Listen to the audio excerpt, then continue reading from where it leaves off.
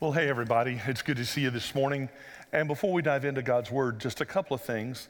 Last week, I asked you to pray for the people of Ukraine and that situation there.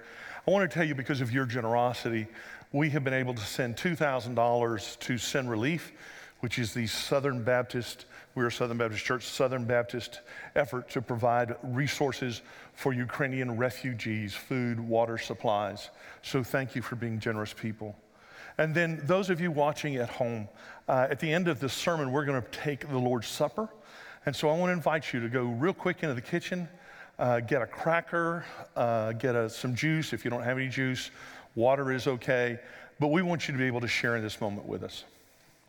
About 6 months ago, I got a call from my sister-in-law telling me that my brother had been placed on hospice and that his time was very short. Now, my brother is my best friend. And I quickly arranged things here at church for me to be gone because I wanted to be there in his final hours. I wanted to be there to support my sister-in-law and my nieces. I wanted to be there to support him. I didn't want him to be alone in that time as he transitioned from this world to the next life. But I needed to be there for me too. I needed to be there because I needed to grieve. This is my brother. I needed to be there, yes, to support my sister-in-law, my nieces, as I said, but I also needed to be there to be able to just ponder what my brother's love and support had meant to me all through the years. And I needed to be there because, to be honest, is the last person who remembers anything about my childhood who was passing away.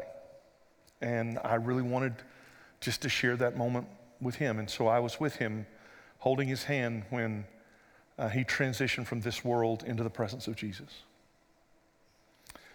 And I think there's just this deep primal need that we have. We want to be there when the people we love are in their final hours. We don't want to miss it. And I know that's not always possible. And maybe you've experienced the difficulty of having to wait at a distance. That's very hard. And I don't want you to ever feel guilty about that. That sometimes life just doesn't work out that way. So what is it in us that makes us want to be there in those final hours? I think it is part of the mystery of life and death. But I think it is also just this sense of we love this person and we want to just be there as long as we can. Today we start a new series called Final Hours. And this is about the last 24 hours that Jesus spends on the earth. We're going to start by talking about the Lord's Supper, the Last Supper, and over the next few weeks we're going to go all the way to his burial. And I want to encourage you to be here for every message in this series or to watch it, because I think it's real important. If you love Jesus, which I know many of you do, I really think that this should be something that you want to share with him. Now, maybe you're not a Jesus follower. Maybe you're here because somebody offered you lunch, or maybe you're here because you heard about free childcare for a while. But I think you ought to pay attention to this anyway. Because there's something remarkable about a man who predicts his own death and resurrection and actually does it. I think there's maybe something that we can learn from this last 24 hours in Jesus' life. Now, we call this final meal of Jesus's the Last Supper. Sometimes it's called the Lord's Supper. You may have grown up in a church where it was called communion or where it was called the Eucharist. It goes by a lot of different names, but it's all centered around a single event. And you need to have some background for this event. So I want to give you some background. Hang with me for a few moments. The background of the Lord's Supper is in the Passover meal, and the Passover meal commemorates what occurred when God saved his people from slavery in Egypt. Now, God's people were called the Israelites. They had become slaves in Egypt.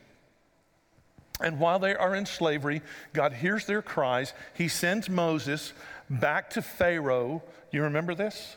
Did you ever watch the movie 10 Commandments? Or The Prince of Egypt if you're a little younger, okay? One or the other, okay? So I see we've got one young fan out there. All right, so you remember the story, how Moses goes back and he says to Pharaoh, let my people go, that's what God says, and Pharaoh doesn't listen. Pharaoh hardens his heart. That's the phrase the Bible uses over and over and over. And so these plagues come upon Egypt. There's 10 in all.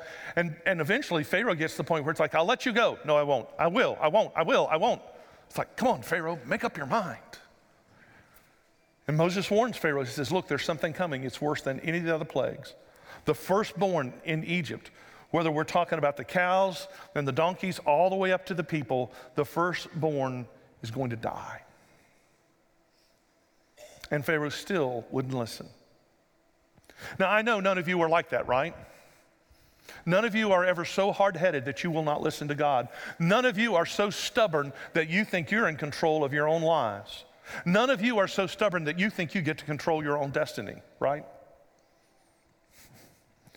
Well, if you read the Bible or listened in church or watched the movies, you know the story. The Israelites were instructed by Moses, who had been instructed by God, to kill a lamb and to take the blood of that lamb and to smear it on the lintel, the top of the door frame, and then to smear it on both sides of the door frame. And when the angel of death saw that blood, he would pass over, hence Passover, and he would not strike that house with death. We're told that night there was wailing and weeping in every house in Egypt except for the homes of the Israelites where that blood had been put over the door. Because God did strike down the firstborn sons, including Pharaoh's son. And God did strike down the firstborn of the animals. Can you imagine how much death there was? That's not a very nice story, is it? And you may not like it. You say, well, why did God kill all those innocent people? Why did God kill all those animals? Something real interesting.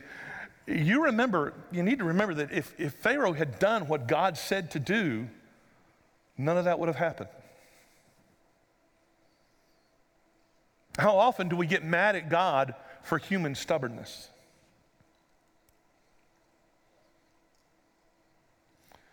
But I want to show you something. I think it's real important. Every time in history, evil is a threat. It takes death to stop evil. True? I mean, look at wars that are fought. It takes death to stop evil. Look at what's happening in Ukraine right now. There are courageous people who are fighting for their country, laying down their lives because they realize that evil has come against them. Now, all the evil in the world did not go away with Pharaoh. By the time that Jesus comes, evil is still very present in the world. You will remember that he faced Satan face to face. He encountered evil in the form of demons. He encountered people whose lives had been broken by evil. Evil's still very much real in the time of Jesus, as it is in our time. But Jesus and his disciples, as Jews who were the successor to the Israelite people, they would have practiced the Passover meal. The Passover meal had been practiced for 1,600 years, and it always followed the same pattern. You would have a blessing and a cup of wine, and bread would be broken, and then lamb would be served, and 3 bitter herbs to remind them of the bitterness of slavery. And then they would finish that supper, and they would sing part of the Psalms called the Hallel. From Psalm 112 to Psalm 118, they would sing that, and then they would leave wherever they celebrated the supper. This pattern would have been known to every one of the disciples, to Jesus. So what Jesus does is astounding. In this Last Supper, he breaks the pattern. He breaks the pattern. This is like somebody on Christmas morning saying, hey, let's not open up the gifts until the day after Christmas. Yeah, I see some of you just startled right there. That's their reaction. Jesus had foretold his death and resurrection, but he did not tell them he was doing this. It is a complete surprise. And so somewhere in that meal, he interrupts the flow and he breaks bread and he gives it to them. He says, this is my body. He pours wine. He gives them a drink of that wine in a common cup, and he said, this is my blood poured out for the forgiveness of sins. And ever since Jesus did that, it was so powerful, so impactful, that Jesus' followers have been remembering that meal, reenacting it now for over 2,000 years, longer than the Jewish people ever celebrated Passover until the time of Jesus. Why do we still do this? Well, my old teacher, Frank Stagg, said that what Jesus does here in this passage is he's laying down four important things. First thing he is doing is he's creating a memorial. And then he is reminding them of the ideal of the church. The church is a communion. And then he's creating a covenant with his followers. Finally, he's giving his followers hope. We want to look at each of these four things and see what God has to say to us. So let's start. With the supper, Jesus created a memorial. Have you ever been out to a cemetery and seen those bronze plaques that they have to mark a grave? Name, date of birth. Maybe you've been to one that has the big marble pieces, and sometimes those big marble pieces will have room enough for somebody to have chiseled into the marble, loving wife, faithful father. What Jesus does is he creates not a block of stone, but what he creates is a moment in time to remember. Well, what are we supposed to remember? What is the memorial all about? Jesus is our friend. You've heard it sung and said. Jesus intercedes for us. Yes, that's true. But more than anything, Jesus is our Savior. He is the perfect Son of God. And it took the perfect Son of God willingly sacrificing his life to defeat the evil in you, in me, and in this world. We don't need to forget that. It is too easy for us to take our relationship with Jesus casually. Sometimes people refer to Jesus as their buddy. Yes, of course. And we think about Jesus. We'll get to him when we have time. We'll do what he wants us to do a little later. That is treating the relationship that you have with Jesus casually. How dare we do this when Jesus laid down his life for us? Jesus wants you to remember the cost of your salvation. It cost his life. And if you're a Jesus follower, never forget this, that the war to defeat the evil in this world, and the war to defeat evil in you could only be paid by the perfect one, Jesus. He died on a cross for you. Don't forget it.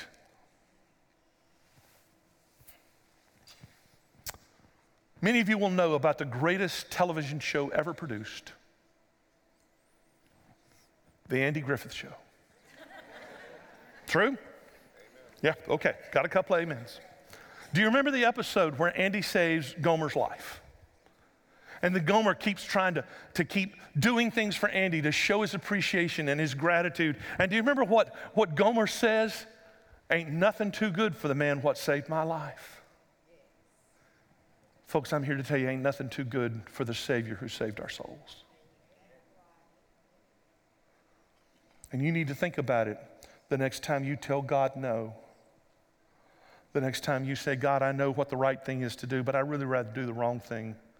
The next time you tell God, hey, it's my money. The next time you tell God, hey, I just want to do life on my own terms, but I want to go to heaven when I die. Don't treat your relationship with Jesus casually. Will you remember the sacrifice that Jesus made for you?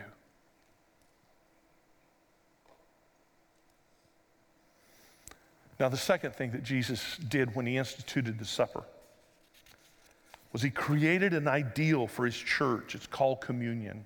But communion is not just taking the Lord's Supper. No. It's so much more than that. You see, Jesus said, this is my body. Now, none of the people who were present at that meal thought Jesus was talking about his literal body when he broke the bread. So what did he mean? What is he really talking about? What Jesus was really talking about is the breaking of his body would start a new movement. It would start what we call the church. Now, it's real important to remember the Greek word for church is ekklesia. Ekklesia in Greek means a group of people who come together as a movement to accomplish something. No one in the church is saved to sit. We're saved to serve. We're here to accomplish something. The word church actually comes from a German word, Kirk, and it means a building. Church is not a building. You've heard that. Maybe you know that in your head, but still, we still tend to think in terms of these walls. Jesus came to start a movement, and what kind of movement did he want it to be? He wanted it to be a movement where people were known by love. Don't you remember what he said in the Gospel of John? By this, everyone will know that you are my disciples if you love one another. See, we're not just here to consume religious goods and services. We're here to love one another, to love the people that we disagree with. It means that there is something inside of us that is so powerful. We can go out into the world and not be afraid. We can heal the sick, bind up the wounds of the hurting, encourage the lowly, feed the hungry, give something to drink to the thirsty. We can change the world with our love, and it starts by learning to love one another.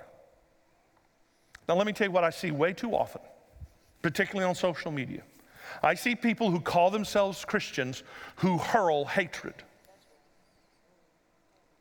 sometimes at their fellow believers. And they'll hurl hatred because they don't vote the way that they think that you ought to vote, or they're not believing the thing that they think you ought to believe. I'm telling you, people do not know we are Christians by our theology or by our buildings or by our programs. They know it by our love. So how you doing? How are you doing at loving some of the people in this room? Say, I don't even know the people in this room. Well, that's a good place to start. Maybe you ought to find somebody you don't know today and say, hey, I don't know you, but Clay said I should love you, so I figure I ought to know your name. And that's not just an Alan Jackson song. I see some of you don't know good music. Folks, we've got to love each other so then we can love the world out there and love our enemies and change this world. And do you think the world needs changing? Absolutely it does. Look at what Jesus said. Drink from it, all of you. This supper is a reminder that disciples come together and we love each other. So how you doing? Will you remember that true followers of Jesus love each other? Will you remember that true followers of Jesus love each other even when it's hard to love each other? Even when somebody takes your seat, takes your parking place, has a bumper sticker on their car you don't like? Now, Jesus also, with the supper, made a covenant. Jesus made a covenant. A covenant is a promise agreement. Sometimes covenants in the Bible are one-sided. This is where God says, I will, and you don't have to do anything else. Sometimes they're two-sided. God says, I will if you will. The covenant with God's people was two-sided. The covenant he made with them in Mount Sinai, he said, I will be your God if you will be my people. And they had to agree to it. But this covenant with Jesus, this is a one-sided covenant. Jesus says, I will do everything. I will die on a cross for your sins. I will defeat the evil in your life and in the world. I will give you the promise of eternal life. I will make your life better now. All you have to do is receive it. All you have to do is buy into my kingdom. Let me be in charge. That's all you have to do. You see, Jesus told us in verse 28 of this passage, this is my blood of the covenant.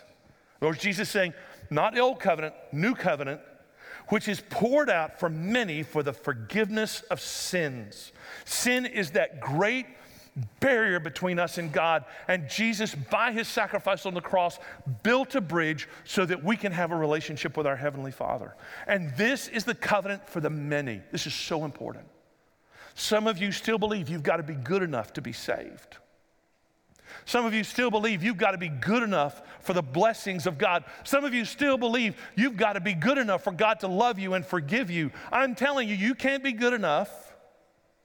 You can't do enough for God to pay him back. What you have to do is accept his gift. See, we don't earn it. It's not because we belong to some elite group. Don't you remember that old song? What can wash away my sins? Nothing but the blood of Jesus. It means that our sin, our evil, washed away by the power of Jesus. We no longer have to live in guilt. We now can be secure. We belong to our Heavenly Father. Don't you remember how Paul expressed this? Some of those powerful words in Scripture in Romans 8. For I am convinced that neither death nor life, neither angels nor demons, neither the present nor the future, nor any powers, nor height nor depth, nor anything else in all creation will be able to separate us from the love of God that is in Christ Jesus our Lord. That means, my friends, there is no addiction, there is no sin, there is no past, there is no racial background, there is no condition you grew up in that will separate you from the love of God that is in Christ Jesus our Lord. I hate to tell you that I waste time watching YouTube videos, but I do. I've never really watched a whole episode of Undercover Boss. Do you know about the show Undercover Boss? But I have watched some of the YouTube videos, and I saw one the other day. It was so powerful. Do you remember the episode where like the undercover boss is there and he's being trained by this woman, and she's just real, she's got the company values, into customer service. And as they get to talking, she reveals that she is homeless, lives in a homeless shelter. And she comes to work, and her kids are there in the homeless shelter, and she's just trying to dig her way out. It is such a powerful story. Well, when he finally reveals he's the boss, not just some new employee, you know, she's crying because she's like, oh, it's the boss. And then the boss tells her, hey, I'm going to give you a promotion and a $14,000 raise. It's amazing, right? But then the boss says, and I don't want you to be homeless anymore. Here's a check for $250,000 for you to buy a home. Now, I just want you to imagine for a moment that woman says, well, I ain't going to take that check. I'm going to do this myself. I don't want no help from you. I got myself in this mess. I'm going to get myself out of this mess. You can just keep your money. Now, if that woman said that and you were in the room, what would you say to the woman? Would you tell her to take the money?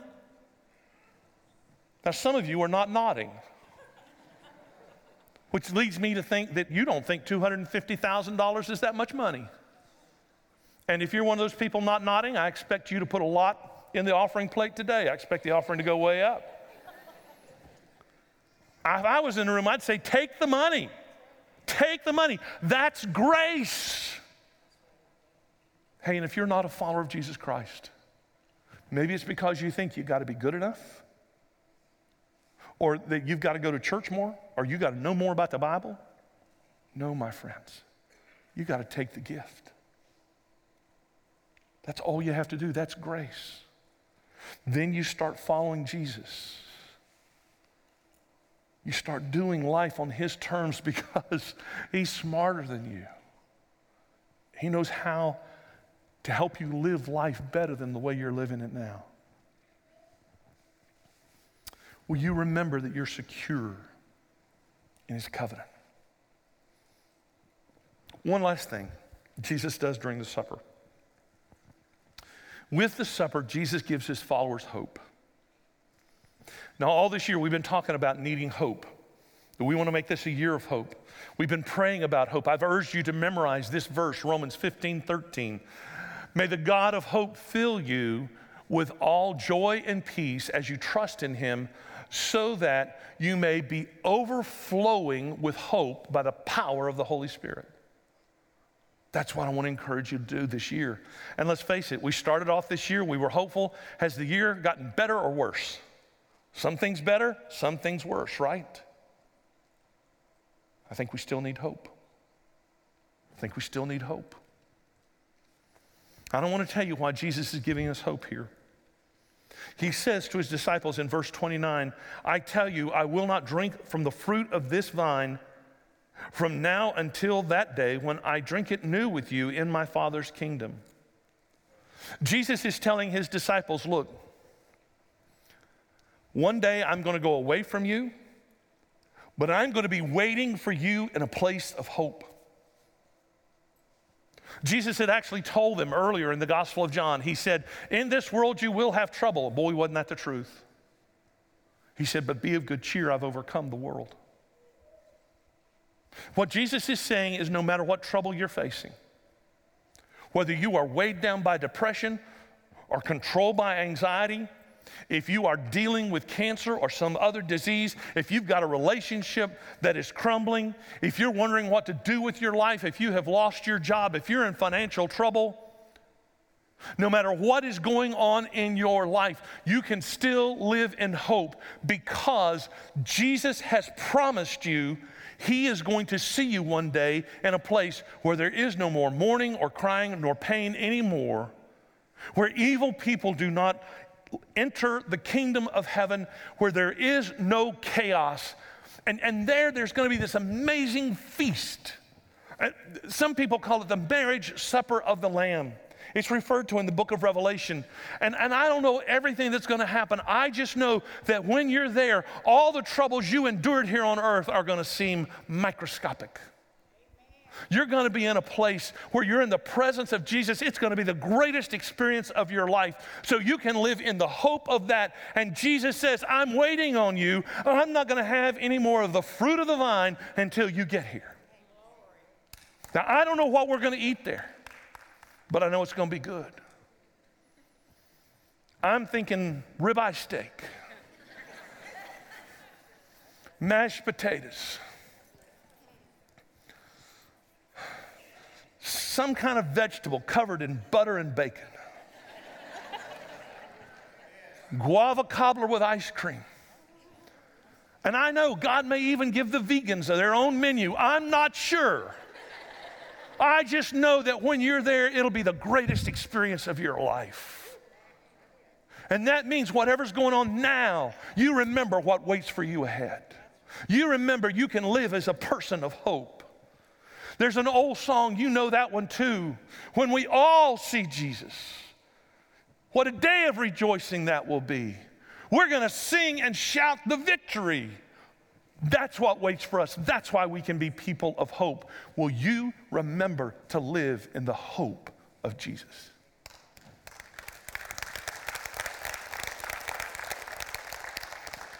Now, obviously, we cannot talk about this passage without taking the Lord's Supper today. But before we do, let me just ask you 4 simple questions. Maybe about where God's spoken to you. Will you remember Jesus' sacrifice? Have you been a little too casual about your relationship with Jesus? Will you remember Jesus' sacrifice? Will you love the body of believers? Will you love the people in this body? And let's be known as the church that loves each other and the church that loves this community and loves this world. Will you be secure in his covenant? You know, whatever's pulling at your life right now, will you just remember, wait a minute, nothing can take me out of the hand of my Heavenly Father. He made a promise to me and he's going to keep his promise. Will you live in the hope of Jesus? Some of you need to live in hope today. And just say, Heavenly Father, there's a lot of stuff going on, but I'm putting it in your hands. Now listen, I know that our souls leak, so you just remember all of this as we come to the Lord's Supper today. This final meal. And remember. I want to encourage you to take this little cup you should have received when you came in. If you didn't, just hold up your hands real quick, and our deacons will get you one. We've got some folks down here. And If you're at home watching, how about just real quick getting that cracker, getting that juice or that water that we talked about? And let's go ahead and peel off that top little lid down here and take out that little piece of bread and just hold it for a minute. We want to make sure everybody gets one.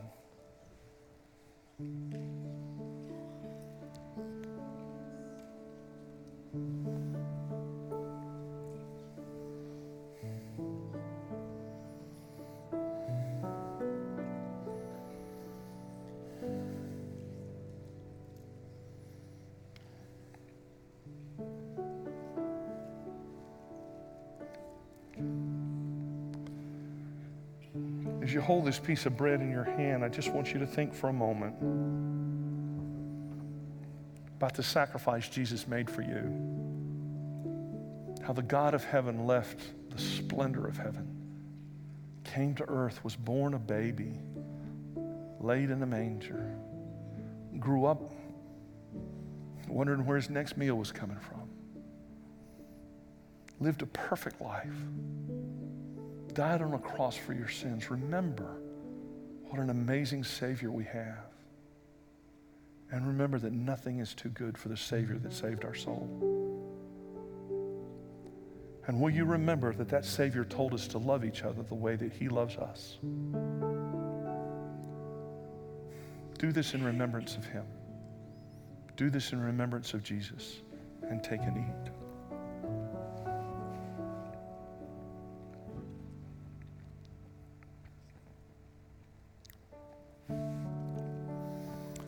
Now, if you will, take that cup, flip it over, peel back that lid for the juice.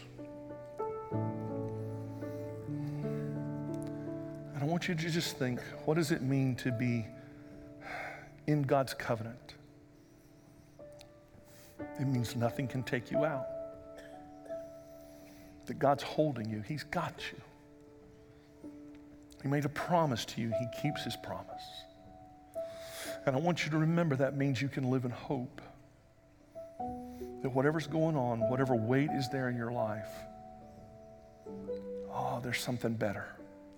There's something better coming. There is life forever with Jesus coming. So do this in remembrance of him. Do it in remembrance of Jesus, and take and drink.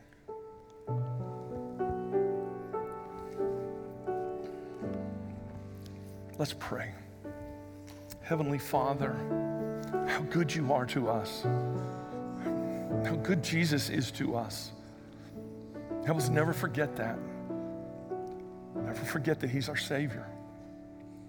That he is the one who wipes out all evil forever. And I pray, Father, you'd help us to be that church that he wants us to be.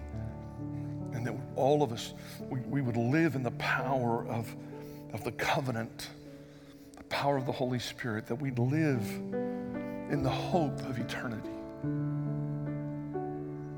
And for those, Father, who don't know Jesus, I pray that today they would accept him as Savior and Lord. In his name I pray. Amen.